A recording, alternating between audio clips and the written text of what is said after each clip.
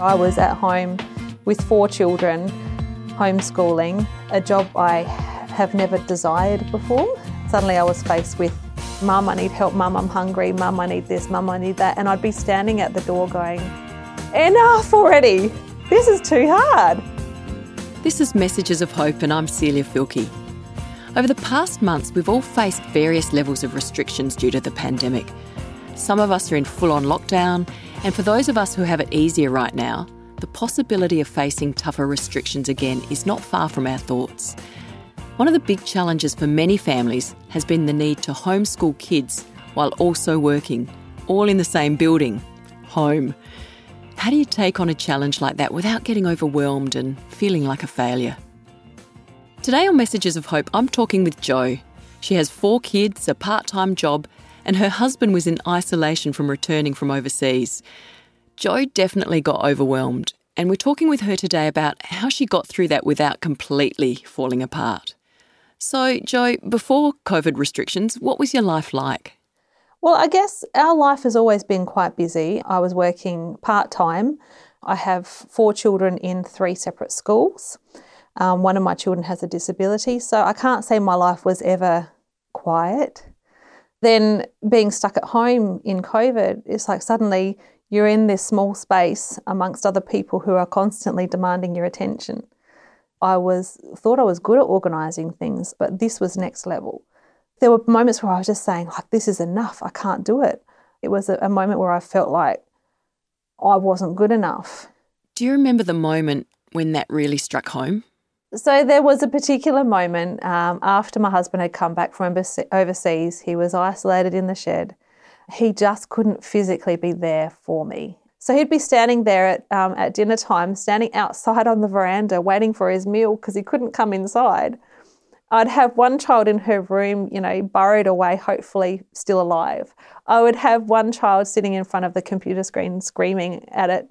And I'd have other children saying, Mum, I need help, Mum, I'm hungry, Mum, I need this, Mum, I need that. And so he would see me have these moments of complete frustration.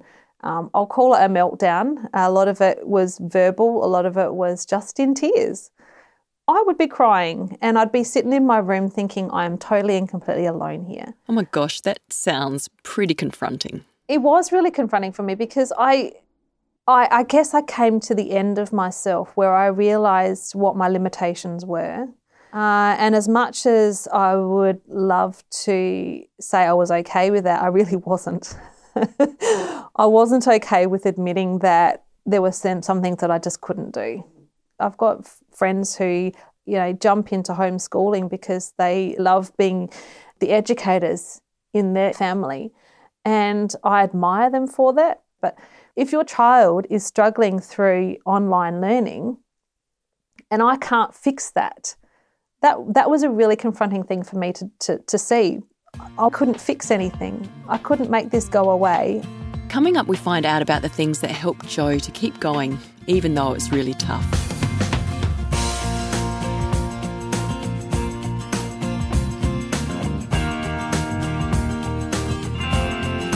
A lot of families in Australia have been thrown into homeschooling because of the pandemic. Today I'm talking with Jo about how she navigated her way through. Jo, what would you say you've learnt about yourself through what you would say was a fairly challenging time? Oh yes, yeah, because I'm a person who is a competent person. I would say I'm relatively good at most things, but in this situation it was that eye-opening moment that there are some things that I just can't do. I think being forced into this space of having to be the teacher and the parent was that moment where I felt so overwhelmed that I had to stop and think, well, what am I capable of and what is the world asking of me and is it too much? And I was honest enough in myself to say I was being asked to do more than I was capable of. And it wasn't so much a reflection on I'm not good enough. It was a reflection on being able to say, actually, this is more than what I can handle, and it's okay to admit that. So when you got to that point of realising, I can't do all this, I can't fix everything, how did you move forward? I think I had to be honest with my children. I think I had to make them aware that some of this was beyond my ability. Like my children always expect me to have the right answer, but the answer for most of it was, I don't know, honey, I don't know. I realised I had to step back, where I had to go for a walk, or I had to go and sit and do something that I could do. Like for me, maybe even just playing the piano, or go do a puzzle or something that I could actually say, I can tick that off and say, yeah, I actually am, I can do things. Put a load of washing on or something, you know, just to give myself a checklist that at the end of the day I can say, oh, actually, Joanne, you did achieve something, and that's good enough. Yeah, I know how important it is to feel like you've achieved something. That must have been an empowering thing for you. I think if you actually spend the entire day trying to meet everybody else's needs, keep up with the demands, you're setting yourself up for failure. I think being able to setting yourself a time frame and say, okay, between 4 and 6, it's mummy time. And that was the thing, making compromises. Sitting the children in front of a device or setting them onto a Netflix movie for the afternoon is okay. In this situation, everybody's coping differently and rules get broken. And that was the rule that got broken for me was, okay, putting my children in front of screens a little bit more than what I wanted was the way of our family getting through this without anybody being harmed or injured in the process. So it's about making different choices that you know is only an interim thing, but also making choices to actually allow for the space to recalibrate, to re-energise. Coming up, we'll look a little deeper into the most important things Jo did to look after herself so that she could still be there for everyone else. Jo, what were the times you found most helpful for coping with all the extra demands? There was a couple of moments where I would just, I said, okay, kids, I'll be back soon. It's okay. Mummy's okay. I'd go for a walk.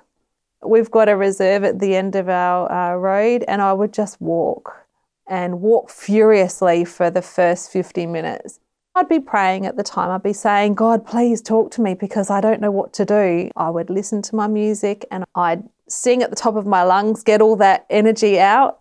It was at those moments where it might even be a song that I'm listening to as I'm walking that would come on, and it'd be quite an obvious response from God, you know, a peace song or a song about hope or some other song that just were the perfect words for me.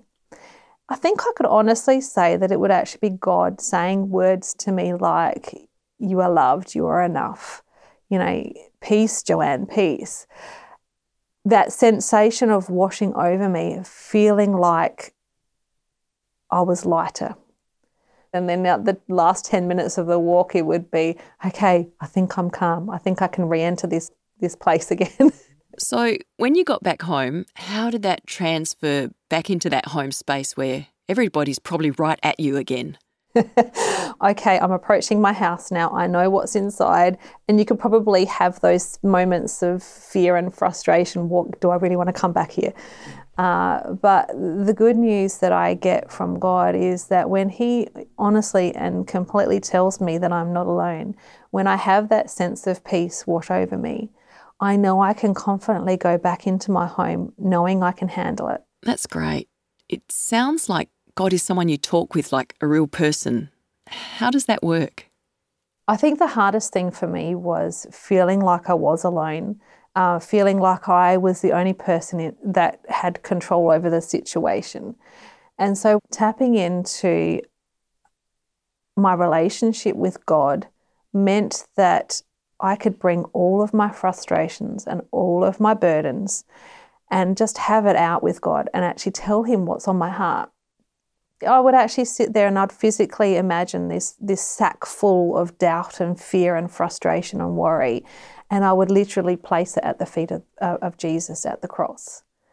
And just the imagery of that, of knowing that I can offload this to my God who loves me and cares for me, and know that he wasn't going to judge me for it, and know that he could handle it. But not only that, but I would hear him come back and say, Joanne, you are enough. Joanne, I love you just for the way you are, for who you are. You are enough, and you are doing an amazing job.